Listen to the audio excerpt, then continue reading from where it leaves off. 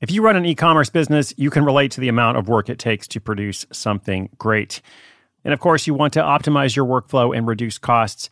That's why I want to say a big thank you to our partner, ShipStation, and perhaps introduce you to them as well. If you're not familiar with ShipStation, they've been supporting Side Hustle School for years.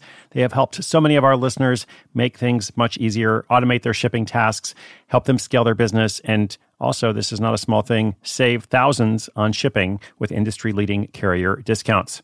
ShipStation is the innovative tool that helps turn your shipping challenges into opportunities for growth. Go to ShipStation.com and use code HUSTLE to sign up for your free 60-day trial. 60 days free. ShipStation.com, code HUSTLE. Many of us have those stubborn pounds that seem impossible to lose, no matter how good we eat or how hard we work out. My solution is PlushCare. PlushCare is a leading telehealth provider with doctors who are there for you day and night to partner with you in your weight loss journey. They can prescribe FDA-approved weight loss medications like Wegovy and Zepbound for those who qualify. Plus, they accept most insurance plans. To get started, visit plushcare.com/weightloss. That's plushcare.com/weightloss.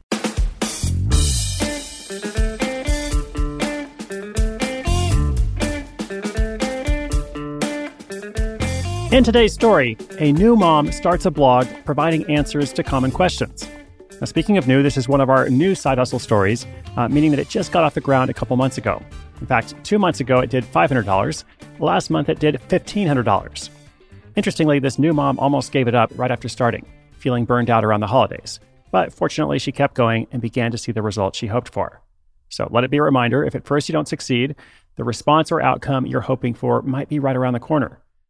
Some exceptions include skydiving, bungee jumping, and other adventure sports. Welcome to Side Hustle School. My name is Chris Guillebeau. These kinds of projects, like the one I'm going to tell you about today, have potential to create passive income. Now, I say potential. There are a couple of caveats. Caveat number one, you usually have to work for quite a while before you get to that point. So, in other words, you spend a lot of active energy before you get that passive income. And number two, nothing gold can stay. It usually won't keep coming forever using this kind of model. So if you do want it to keep coming forever, if you do want to stick with this kind of thing and have this be your primary side hustle or maybe your main thing at one point, you definitely want to keep going with it. You don't want to start it and then abandon it. Or alternatively, you could just kind of let it run its course and then plan ahead for your next project. So we'll look at how she's done it, this new mom who uses Pinterest to launch a parenting blog, right after this shout out to our sponsor. Look, Bumble knows you're exhausted by dating. All the must not take yourself too seriously and 6'1" since that matters. And what do I even say other than hey? Well, that's why they're introducing an all-new Bumble with exciting features to make compatibility easier, starting the chat better, and dating safer. They've changed, so you don't have to. Download the new Bumble now. When you need mealtime inspiration, it's worth shopping Kroger, where you'll find over 30,000 mouth-watering choices that excite your inner foodie. And no matter what tasty choice you make, you'll enjoy our everyday low prices, plus extra ways to save, like digital coupons worth over $600 each week. You can also save up to $1 off per gallon at the pump with fuel points. More savings and more inspiring flavors make shopping Kroger worth it every time. Kroger, fresh for everyone. Fuel restrictions apply.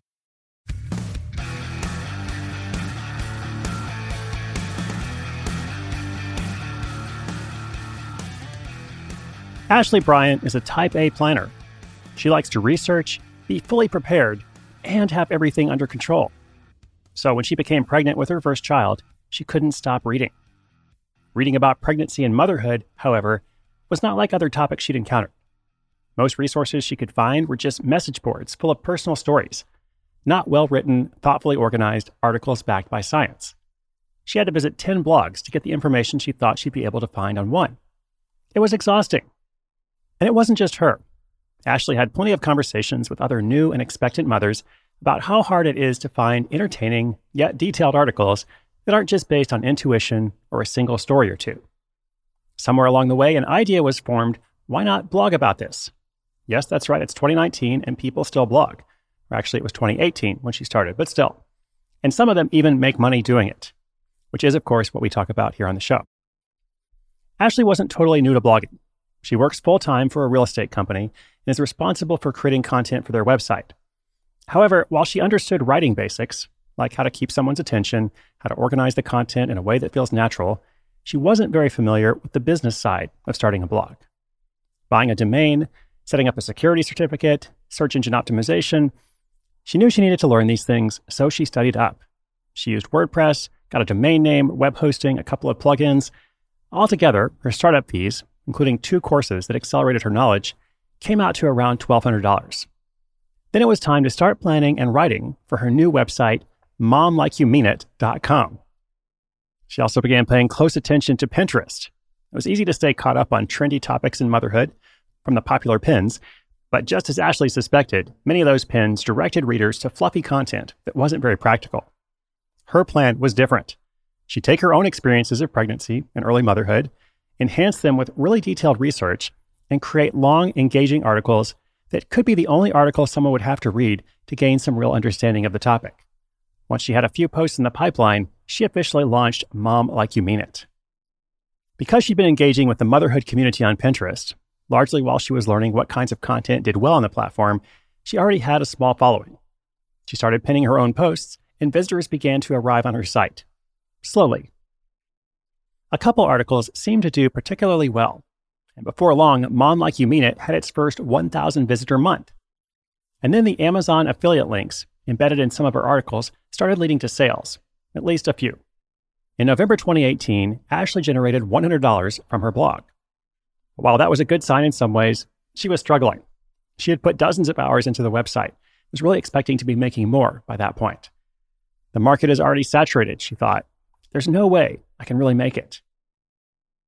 She even tried to quit the next month, feeling burned out. Thankfully, her husband told her to keep going, keep writing, and keep pinning articles. And it's a good thing she did.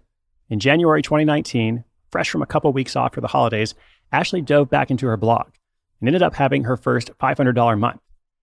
February was even better, $1,500, all from advertising, Amazon links, and a couple of affiliate commissions. From the very beginning, Ashley has been driven by the concerns and questions of new and expectant moms. She's not looking for her own creative outlet or a place to tell stories. She's blogging to help her readers solve problems. And because of this listen, then write approach, Ashley found the area where she could really shine: pre- and postpartum fitness and nutrition. More than any others, her early articles on these topics were thriving and earning. She's now working on her first product she hopes to release later this year.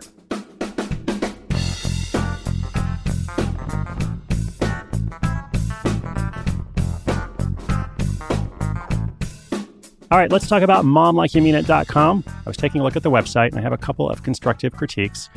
First of all, I am a big fan of the information approach of providing really detailed articles. There's so much short-form content out there these days with all the different social networks and everywhere else.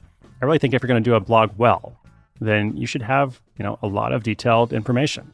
You should really tell people what they need to know about a certain topic. And when it comes to a topic like pregnancy, early motherhood, et cetera, there's a lot to know, right? So it shouldn't be a short article. So I really do like this approach. In fact, I think they could actually be longer than they are. I mean, they're pretty long, but I think you could actually go on and on with a lot more, even more helpful info. A couple things I might do. She's not getting a lot of comments on her posts, which is not unusual in this day and age. The blogosphere in 2019 isn't nearly as comment-based or comment-focused as it once was. And so if you're not getting a lot of comments, like on her site, she has a lot of posts that say, leave a comment. And you scroll to the bottom, there's actually not any comments there at all. I would just say turn them off. Like, don't even have that feature there. If people aren't really using it, no need to draw attention to the fact that, it's pretty much an unused feature. So I would suggest that. And then also, there are a lot of ads on this site. And as you scroll through the articles, obviously, I'm not opposed to all advertising or sponsorship. That's the model that we have here on the show.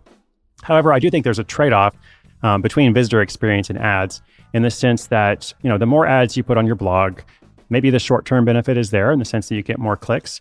But I do think once you start adding so many ads, it creates this negative visitor experience. So if your whole strategy is just to create content pages where people come to once, and then they never come back to your site, then maybe it makes sense to have an ad every couple of paragraphs, lots of banners, lots of images, et cetera, because, you don't care about the visitors. But of course, I think Ashley does care about her visitors, so maybe just ease up a little bit. Or one way to do it is to look and see, okay, which of these ads are actually effective? You can probably actually study and look at the analytics and understand, which of these ads are effective and which placements are they effective. And then let's get rid of all the places where they're not effective, just to give a better experience and to make it a little bit less cluttered. That's just my 2 cents. Of course, Ashley, take it or leave it as you see fit. It's a wonderful project, and I hope you keep writing. Keep writing, keep sharing. You can still make money with blogging in 2019. So hopefully she will continue to do so, maybe even increase that monthly income, and maybe some of our listeners will be inspired as well. Listeners, if you like writing, if you're interested in a specific topic, like pregnancy, like whatever it could be, this could work for you as long as you have a long-term perspective. So with that, I will sign off. Inspiration is good, but inspiration with action is better. If you want to find the show notes, including links to everything I mentioned, Mom Like You Mean It, etc., go to sidehustleschool.com/846. That is episode 846. Thanks so much, my friends. I'll be back again tomorrow. My name is Chris Guillebeau. This is Side Hustle School.